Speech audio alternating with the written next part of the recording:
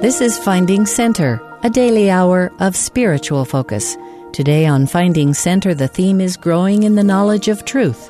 In the first half, Hal B. Heaton shares his address, Truth. Then in the second half, Trenton L. Hickman speaks on weaknesses into strength in our search for knowledge. I would like to talk to you about a subject that you may think you know a lot about, truth.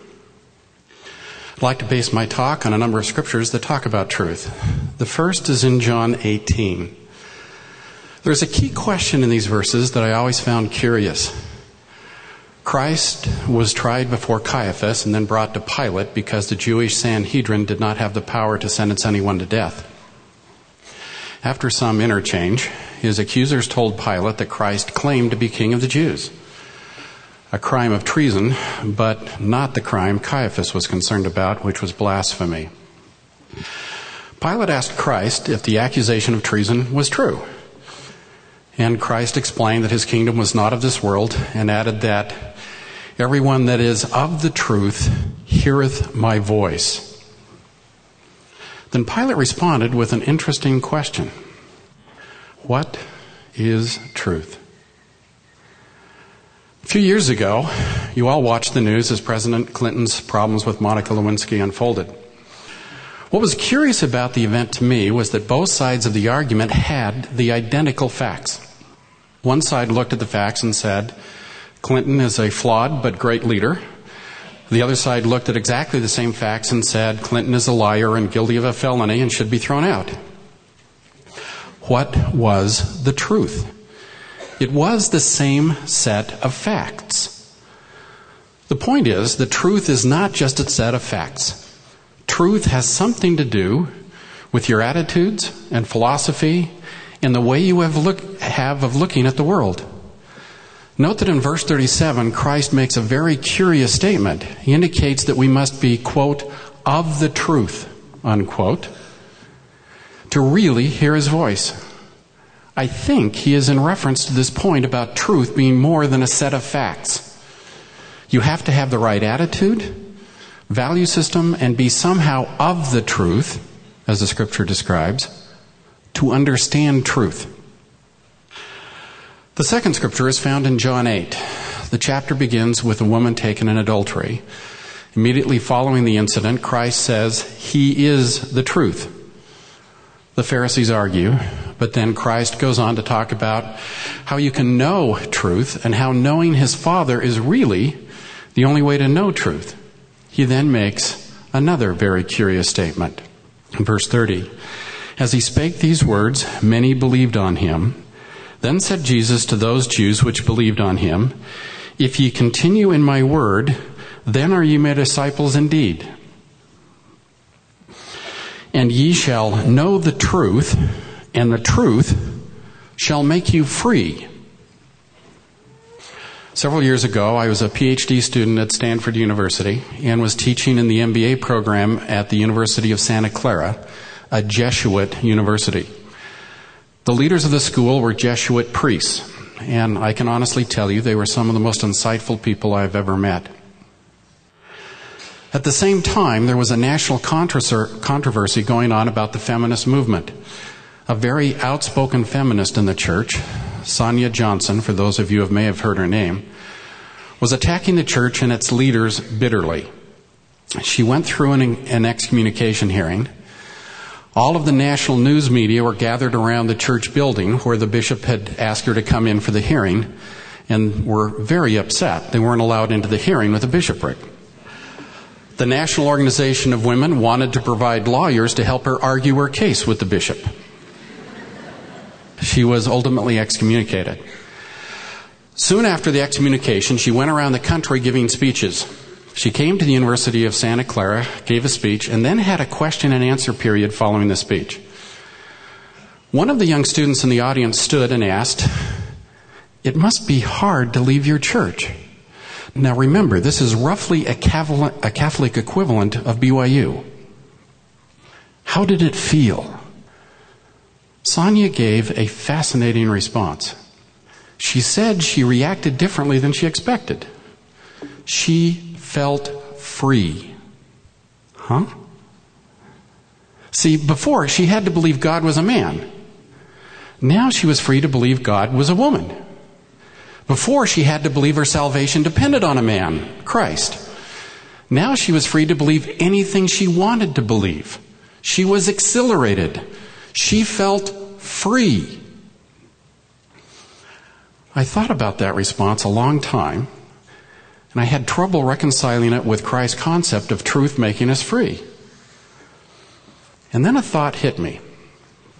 Truth is terribly constraining. You see, if 2 plus 2 is 4, then we are not free to believe that it's 5 or 10 or 103. Only one right answer is terribly constraining. You can believe anything you want, but on the other hand, if you want to be free to build a rocket that is capable of flying to the moon, then you'd better believe 2 plus 2 is 4. Without that terribly constraining nature of truth, we cannot be free to do anything. In high school, I did my homework. I didn't slough class. I was terribly constrained. A lot of kids laughed at me, and others like me, because we didn't have any freedom. They had freedom. They sloughed class, didn't have to do any homework, smoked, drank if they felt like it. We didn't have freedom. We only did what we were told to do, according to them. It is interesting to look at the same issue several years later. I graduated with a good GPA, a scholarship, and was faced with a big choice of schools to go to and a wide selection of majors. As time went on, I worked hard and had freedom to do anything I wanted to do. I was constantly faced with a bewildering set of choices. I had more and more freedom to do more and more things.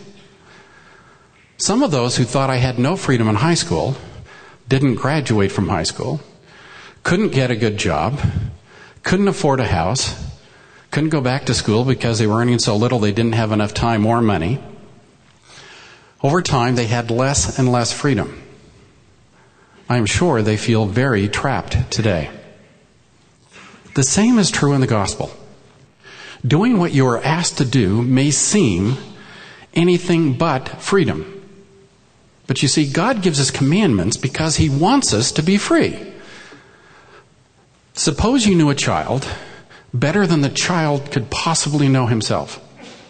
And you knew that the only thing that would make the child truly happy would be to, say, become a neurosurgeon. What would you tell the child to do? Go to school, don't slough, take the hard classes, get good grades. Terribly confining stuff. But did you give him the commandments to make him miserable? No, you gave him the commandments because you knew that the only way he was going to be free to achieve the greatest possible happiness and to do what he really wants to do, if he only knew it himself, was to follow your rules. It is the same way with God. Truth may appear to be irritatingly confining. Think of the BYU dress and honor code. Other schools look at us and laugh, just the way my friends used to look at me and laugh in high school. Now, the greatest agony of my high school friends who thought they were free is knowing what might have been. I believe the greatest agony of mortality and eternity is knowing what might have been. Note that the LDS version of hell, outer darkness, is only for those who knew the truth and rejected it. Knowing the inexpressible joy which might have been and never experiencing it again can certainly be expressed as the agony, which is very much like being in eternal torment, or, as the scriptures often put it in a metaphor, burning. Don't go through the agony of knowing what might have been when it's too late. Learn the truth now. Obey the truth. And I promise you, and more importantly, the Lord, who knows you better than you know yourself, also promises you that you will have a happiness so great, so awesome, so far beyond anything you can imagine, You simply cannot comprehend it. If you really understood that truth, you would sacrifice anything, everything, to achieve it. Understanding this truth is central to your purpose for being on the planet. I want you to imagine yourself as a missionary. You've just been made a senior companion, and you have a new greenie who barely speaks the language. You've been teaching a young mother and her 2 small children. Her husband is not interested and has not been meeting with you, but she and her children have been attending church and have developed a deep testimony. They love the members and the joy that the church and the gospel bring into their lives and have accepted the baptismal challenge. One Sunday you go to church and she is not there, even though she promised you a couple of days earlier that she would be. You are concerned that she might be ill, and so after church you go to her apartment. She meets you at the door and does not appear to be ill. You chat for a minute and ask if you can come in. She reluctantly lets you in the door. After a couple of minutes of chatting, you ask her why she wasn't at church. She looks down and says nothing for 2 minutes. 2 minutes can be an eternity without a word being spoken. In a broken voice, she weeps and says that if they go to church anymore, her husband will leave them. Now, I want you to think for a moment about what you will say. I hope you realize that there is not a memorized dialogue learned in the Mission Training Center that you can roll off the end of a glib tongue and expect it to solve the problem.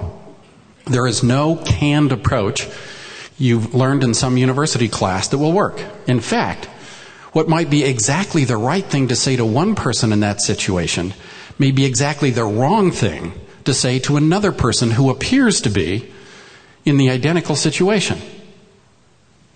There is only one way you can know what to say. Someone who knows that person and that situation better than you could possibly know or understand has to tell you what to say. The wrong words have the potential to destroy the life situation of that mother and her children. The Lord, through His Spirit, has to tell you what to say. That means you have to be able to hear what the Lord wants to tell you. And that takes a clear channel between you and Him. That means that you have to be clean and pure and able to hear His voice. You have to be, quote, of the truth, unquote, in a very real sense. One of my favorite authors is C.S. Lewis. He wrote a set of children's books called The Chronicles of Narnia, which reflect his powerful Christian beliefs. In one of these books, a selfish boy is transformed into a dragon, but still has on his bracelet that is way too small for a dragon. He couldn't get it off, and it hurt terribly. In this part of the book, he is recounting the story to his friend Edmund. I should note that the lion in this series of books represents the Christ figure. Let me read. Well, last night I was more miserable than ever, and that beastly arm ring was hurting like anything. Is it all right now? Eustace laughed, a very different laugh from any Edmund had heard him give before, and slipped the bracelet easily off his arm. There it is, he said, and anyone who likes can have it as far as I'm concerned. Well, as I say, I was lying awake and wondering what on earth would become of me, and then... But mind you, it may have all been a dream, I don't know. Go on, said Edmund with considerable patience. Well, anyway, I look up and see the very last thing I expected. A huge lion coming slowly towards me. And one queer thing was that there was no moon last night, but there was moonlight where the lion was. So it came nearer and nearer. I was terribly afraid of it. You may think that being a dragon, I could have knocked any lion out easily enough, but it wasn't that kind of fear. I wasn't afraid of it eating me. I was just afraid of it, if you can understand. Well, it came closer up to me and looked straight into my eyes, and I shut my eyes tight, but that wasn't any good because it told me to follow it, and I knew I'd have to do what it told me, so I got up and followed it. And it led me a long way into the mountains. So at last we came to the top of a mountain I'd never seen before, and on top of this mountain there was a garden. trees and fruit and everything. In the middle of it, there was a well. The water was as clear as anything, and I thought if I could get in there and bathe, it would ease the pain in my leg. But the lion told me I must undress first. I was just going to say I couldn't undress because I hadn't any clothes on, when I suddenly thought that dragons are snaky sort of things, and snakes can cast their skins. Oh, of course, thought I. That's what the lion means. So I started scratching myself, and my scales began coming off all over the place. And then I scratched a little deeper, and instead of just scales coming off here and there, my whole skin started peeling off beautifully. In a minute or two, I just stepped out of it. I could see it lying there beside me, looking rather nasty. It was a most lovely feeling. So I started to go down in the well for my bath. But just as I was going to put my foot into the water, I looked down and saw that it was all hard and rough and wrinkled and scaly, just as it had been before. Oh, that's all right, said I. It only means I had another smaller suit on underneath the first one, and I'll have to get out of it too. So I scratched and tore again, and this underskin peeled off beautifully, and out I stepped and left it lying beside the other one and went down to the well for my bath. Well, exactly the same thing happened again. And I thought to myself, oh dear, however many skins have I got to take off? For I was longing to bathe my leg. So I scratched away for the third time and got off a third skin, just like the two others, and stepped out of it. But as soon as I looked at myself in the water, I knew it had been no good. Then the lion said, "You will have to let me undress you." I was afraid of his claws, I can tell you, but I was pretty nearly desperate now. So I just lay flat down on my back and let him do it. The very first tear he made was so deep, I thought it had gone right into my heart. And when he began pulling the skin off, it hurt worse than anything I've ever felt. The only thing that made me able to bear it was just the pleasure of feeling the stuff peel off. Well, he peeled the beastly stuff right off, just as I thought I'd done it myself the other 3 times, only they hadn't hurt. And there it was, lying on the ground, only ever so much thicker and darker and more knobbly looking than the others had been. And there was I, as smooth and soft as a peeled switch and smaller than I had been. Then he caught hold of me. I didn't like that much, for I was very tender underneath now that I'd no skin on, and threw me into the water. It smarted like anything. But only for a moment. After that, it became perfectly delicious. And as soon as I started swimming and splashing, I found that all the pain had gone from my arm. And then I saw why. I'd turned into a boy again. To understand truth, we must be of the truth. To be of the truth, we must be clean. To be clean, to shed our sins, we must repent, and repentance requires Christ. There is no other way. This is part of what Christ meant in the 8th chapter of John, we were just reading from, when he said, "I am the light of the world. He that followeth me shall not walk in darkness, but shall have the light of life." When our first son was born, I was overwhelmed with the love that I felt for Ryan. I also felt it again with my other children. This love was fundamentally different than love I'd ever felt before. You see, I love my wife deeply for who she is and for all she does for me. I love my parents deeply for who they are and what they have done for me. They deserve my love. They have earned it. Ryan was a newborn. He kept us awake at night. I didn't know him. He needed constant attention. He was sometimes crying and fussy. He didn't deserve to be loved. He hadn't earned it in any sense of the word. And yet, I loved him, and still do, so intensely. I would do anything to help him. God feels the same love for us, even if we feel we don't deserve it. I believe that developing this love for someone who doesn't deserve it is part of our essential experience in this life if we are to achieve our purpose in life. I believe that is why the Lord feels families are so important and that love should be based on something other than selfish gratification. The Mormon religion is fundamentally different than other Christian religions. Ask people of other faiths if God is our Father, and they usually say yes. But ask them if God is also the Father of cats and dogs and cows and horses, and they will also often say yes for exactly the same reason. He created them. When we say God is our Father, we mean something fundamentally different. We believe He is literally the Father of our spirit. We can become like Him. And as powerful as the love is that I feel for my children, it pales in comparison to the love God has for you. And I feel that my experience as a father provided me with that understanding better than any other means could have. That is truth. Your experience here at the university and life in general will provide you with truth if you will approach the Lord for understanding. Sometimes things must be experienced to be understood. I remember an experience I had on my mission. I was assigned to the mission home and received a call from a missionary newly arrived in the field. He indicated that he wanted to go home right then. The mission president and his wife were unavailable for a few days. I asked the mission secretary to go with me, and we drove down to the little Swiss village where he was stationed, and I went tracting with him while the mission secretary went tracting with his senior companion. We tracted farmhouses, and so we had a long time between houses to talk.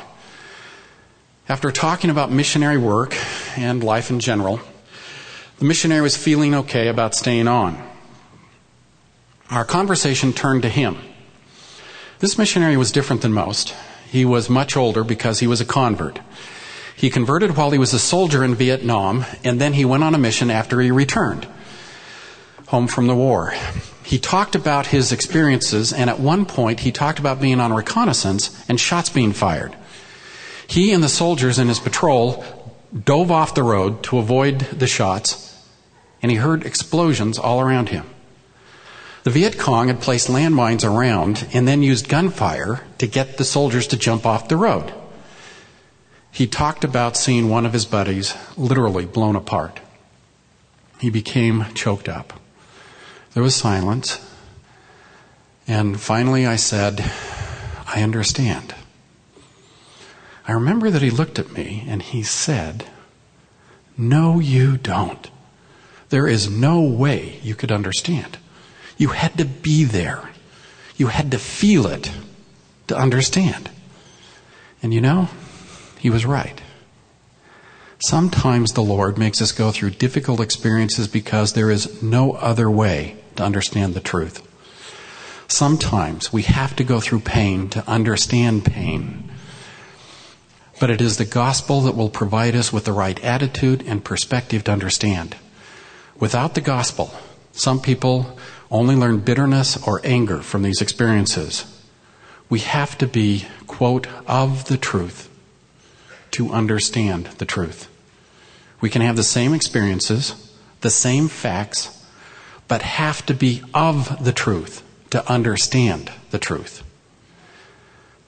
You may feel terrified sitting in front of the young mother as a missionary, feeling helpless, not knowing what to say.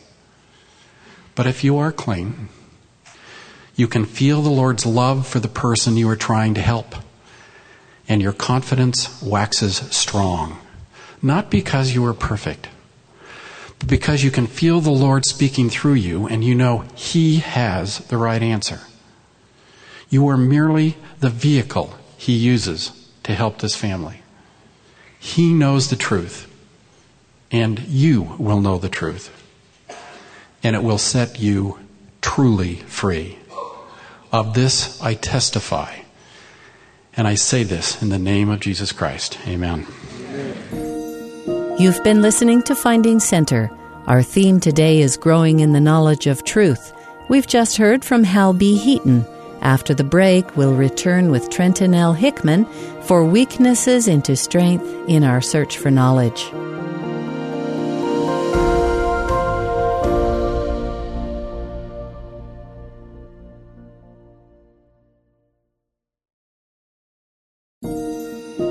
This is Finding Center, a daily hour of spiritual focus.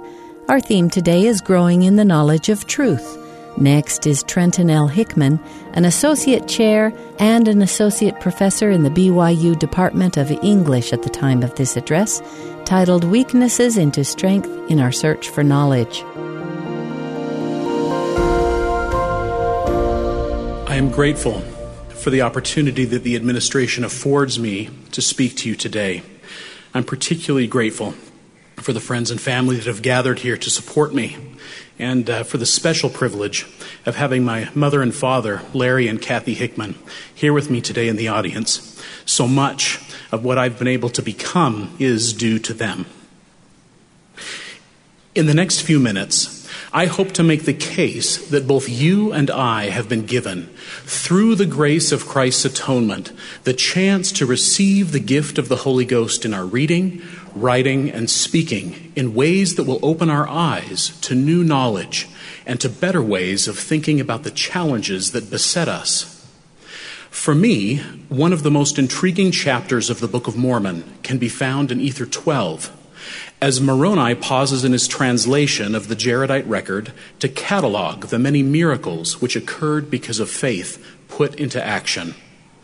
Partway through this list, Moroni seems to face a crisis of his own faith, at least as it touches upon the future reception of the scriptural record that he is creating for an audience in our day and time.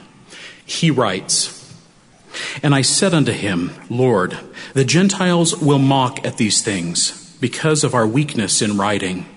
For, Lord, thou hast made us mighty in word by faith, but thou hast not made us mighty in writing. For thou hast made all this people that they could speak much, because of the Holy Ghost which thou hast given them. And thou hast made us that we could write but little, because of the awkwardness of our hands. Behold, thou hast not made us mighty in writing like unto the brother of Jared. For thou madest him that the things which he wrote were mighty, even as thou art, unto the overpowering of man to read them. Thou hast also made our words powerful and great, even that we cannot write them. Wherefore, when we write, we behold our weakness, and stumble because of the placing of our words. And I fear lest the Gentiles shall mock at our words." As an English professor whose own work focuses on 20th century and contemporary American literary history, several aspects of Moroni's concerns interest me. First, Moroni's sense of our time, that it would be an era characterized, among other things, by mockery, strikes me as unusually perceptive. Ours is indeed an age whose dominant mode is that of irony. On the heels of 2 world wars and many other regional ones, in the wake of some of the worst genocides in history, in the aftermath of countless scandals in politics, business, and even in religion, irony emerges in our day as a kind of cultural defense mechanism, a way of acknowledging that since things are rarely what they appear to be, then nothing should be taken without the proverbial grain of salt. In our day, we luxuriate in an unprecedented omnipresence of information, but paradoxically distrust this information more than ever because of its potential for manipulation or deceit.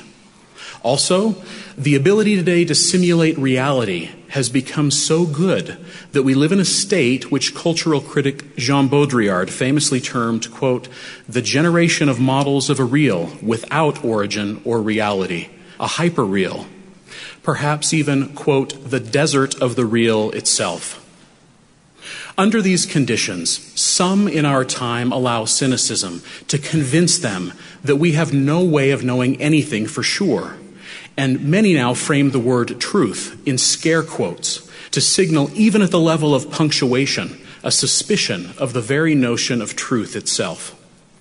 In such a climate, conspiracy theory too often triumphs over systematic intellectual inquiry, and humankind, with its seemingly infinite capacity for what Pulitzer Prize-winning author Marilynne Robinson calls, quote, self-befuddlement, can, quote, generate ideas that, however potent, are really, truly, and at very best, worthless, end quote.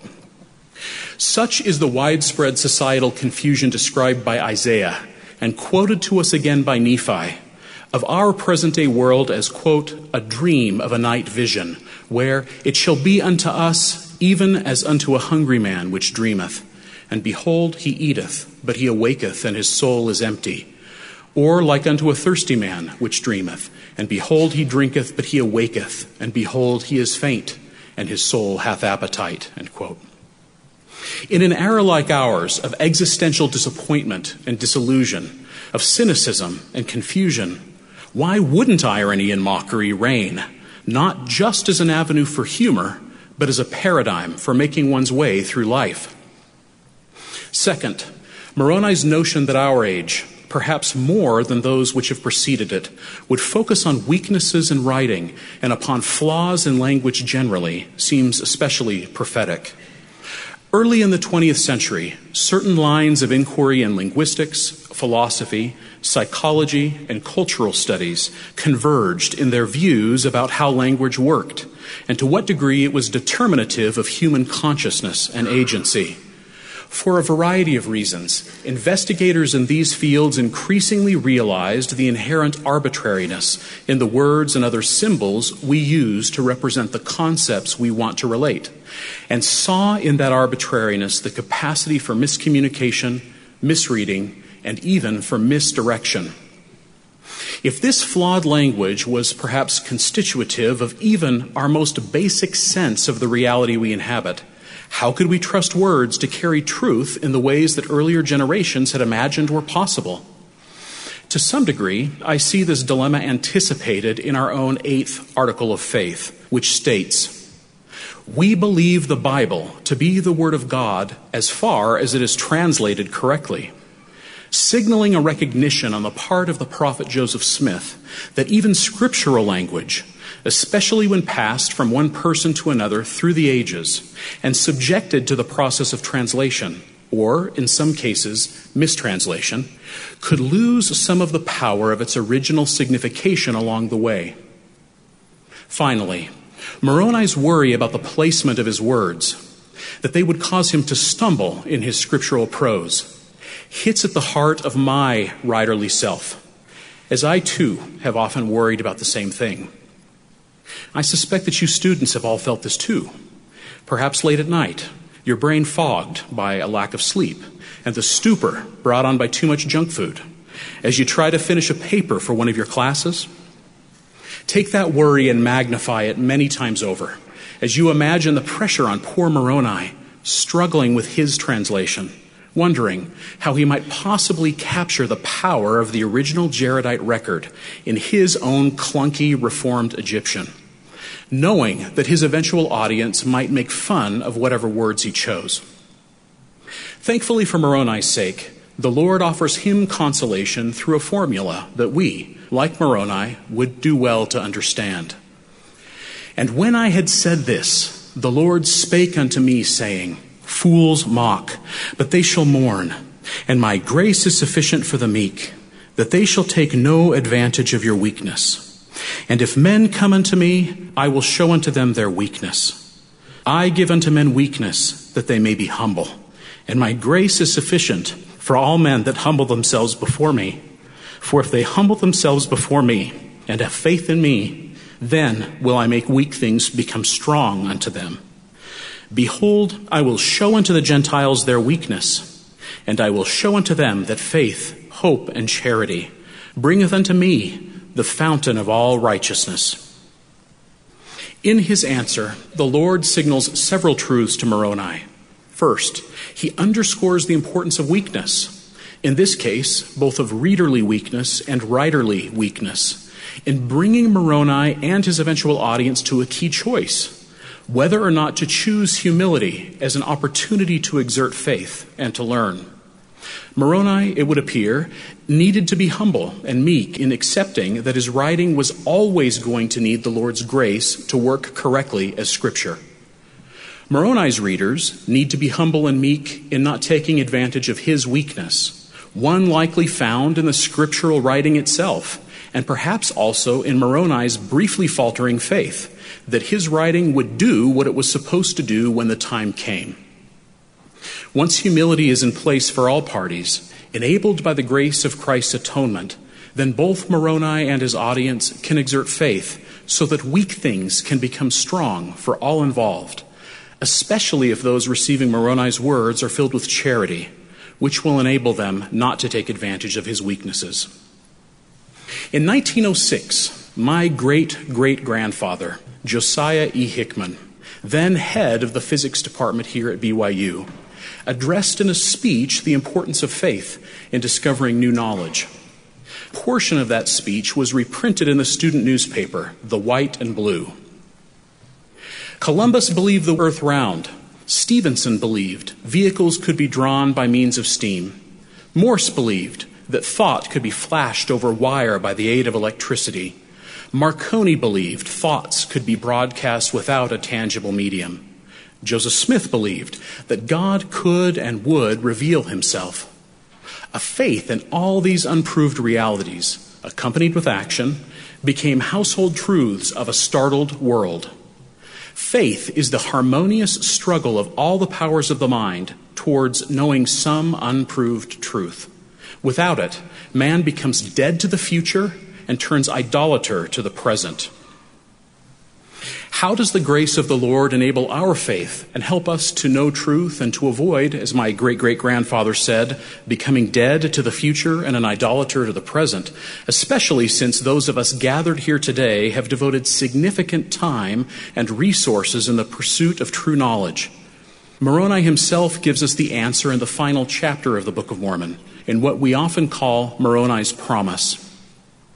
And when ye shall receive these things, I would exhort you that you would ask God, the eternal Father, in the name of Christ, if these things are not true, and if ye shall ask with a sincere heart, with real intent, having faith in Christ, he will manifest the truth of it unto you by the power of the Holy Ghost. And by the power of the Holy Ghost, ye may know the truth of all things.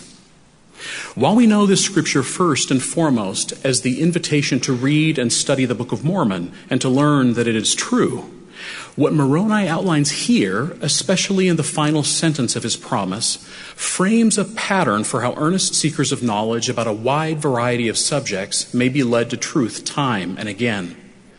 The pattern of humility, of faith, and of weak things, in this case, our weakness of knowledge, being made strong unto us by the Spirit, is echoed over and over in the Scriptures.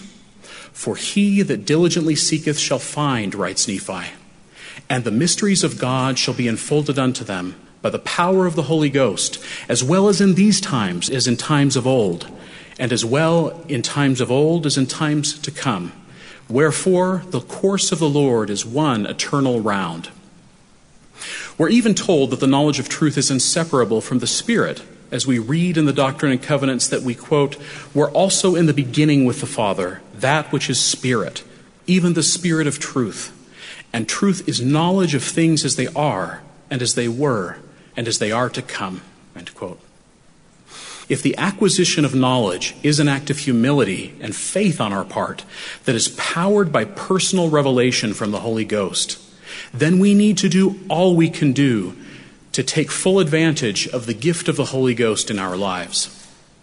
About 1 month ago, I had the privilege of baptizing and confirming my youngest son, Isaac, a member of the Church of Jesus Christ. As part of his confirmation, I told Isaac, just as those of you who have been baptized and confirmed have been told, to receive the Holy Ghost. I believe that when we receive the Holy Ghost, we not only receive a gift of a constant companion who can steer us to good choices instead of bad ones and can help us avoid temptation and danger, but we receive a powerful teacher who can guide us to new knowledge that we can contribute to the world. How many of us have truly received the Holy Ghost as we were enjoined to do at our confirmations? At the semi-annual General Conference of the Church in October 1958, Joseph Fielding Smith, then president of the Quorum of the 12 Apostles, made the following observation and offered the following caution.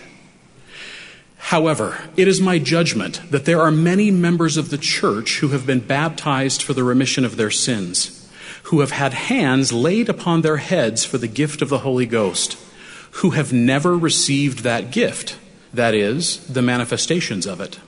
Why? Because they have never put themselves in order to receive these manifestations. They have never humbled themselves. They have never taken the steps that would prepare them for the companionship of the Holy Ghost. Therefore, they go through life without that knowledge, and they have not the understanding. Now, the Lord would give us gifts. He will quicken our minds. He will give us knowledge that will clear up all difficulties and put us in harmony with the commandments that He has given us, and with a knowledge that will be so deeply rooted in our souls that the knowledge can never be rooted out. If we will just seek for the light and the truth and the understanding which is promised to us, and which we can receive if we will only be true and faithful to every covenant and obligation pertaining to the gospel of Jesus Christ." End quote. In my own imperfect experience, this process of humble and faithful inquiry leads to inspiration and knowledge about many things, even solutions to problems I have faced in my professional life here at BYU. These are undoubtedly some of the gifts to which President Smith refers.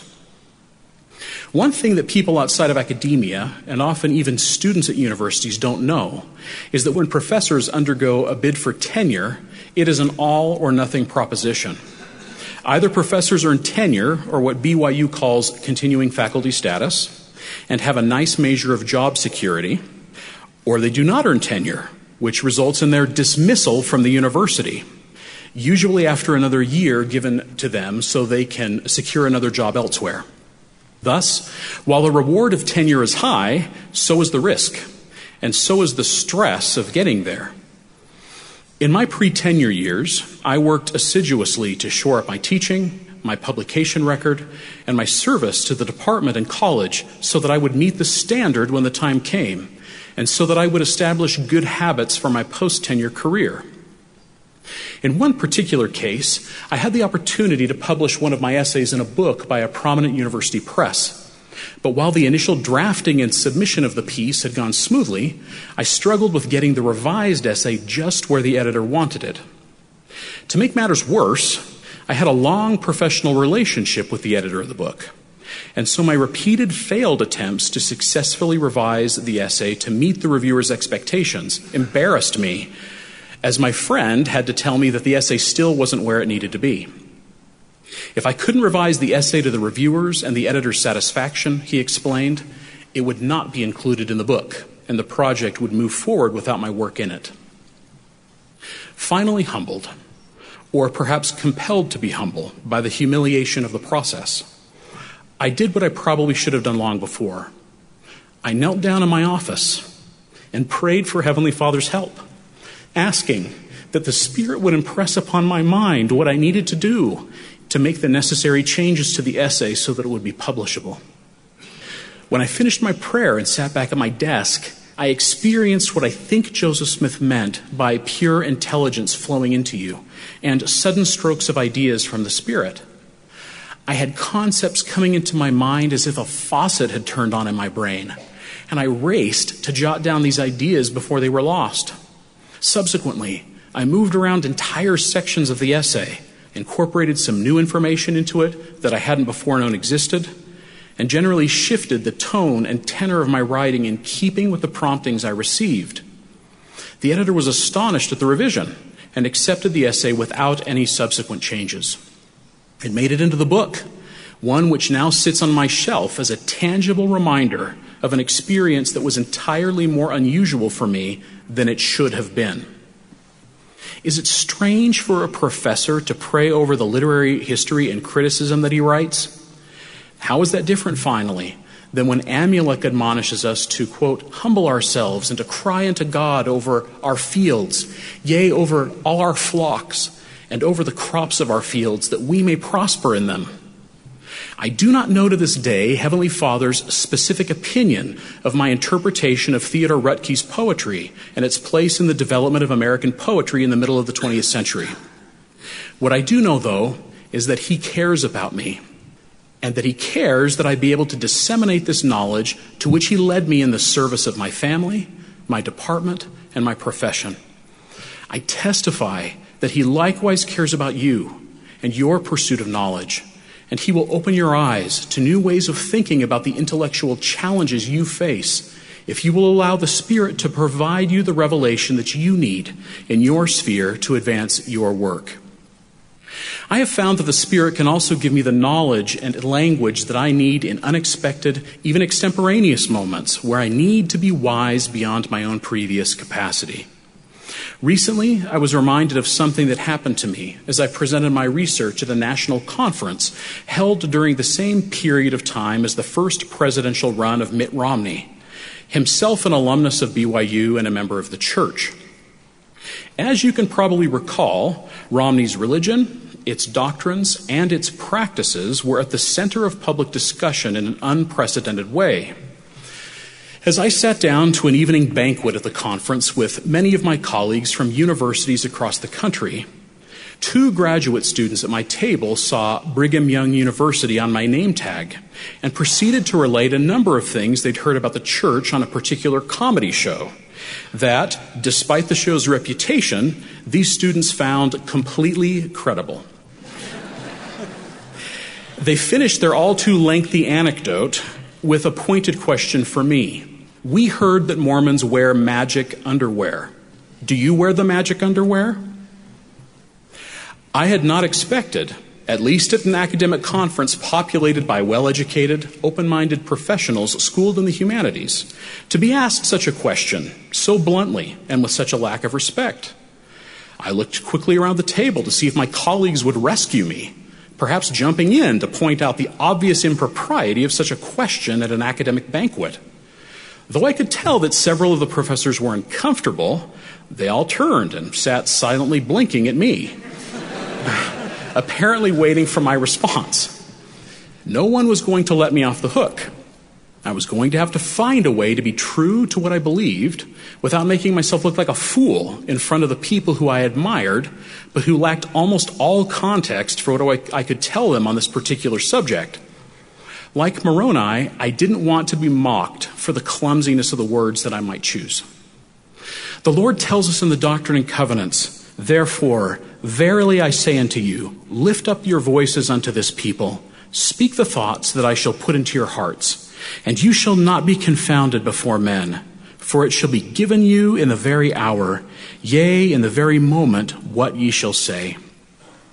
I swallowed hard, and then spoke the words that came to my mind. I told these students that I was pretty sure they were referring to my temple garments, and that just like many Orthodox Jews wear prayer shawls under their clothing to remind them of promises that they make to God about how they should live their lives, I too wear clothing that reminds me each day of promises I have made to God about how I will conduct myself in my daily decisions. I told them that from my experience, any magic that my temple garments impart to me is simply from the blessings I receive for living the good life that I told God I'd live. Finally, I asked those at the table, after a slight pause, "Do any of you want to talk about your underwear?"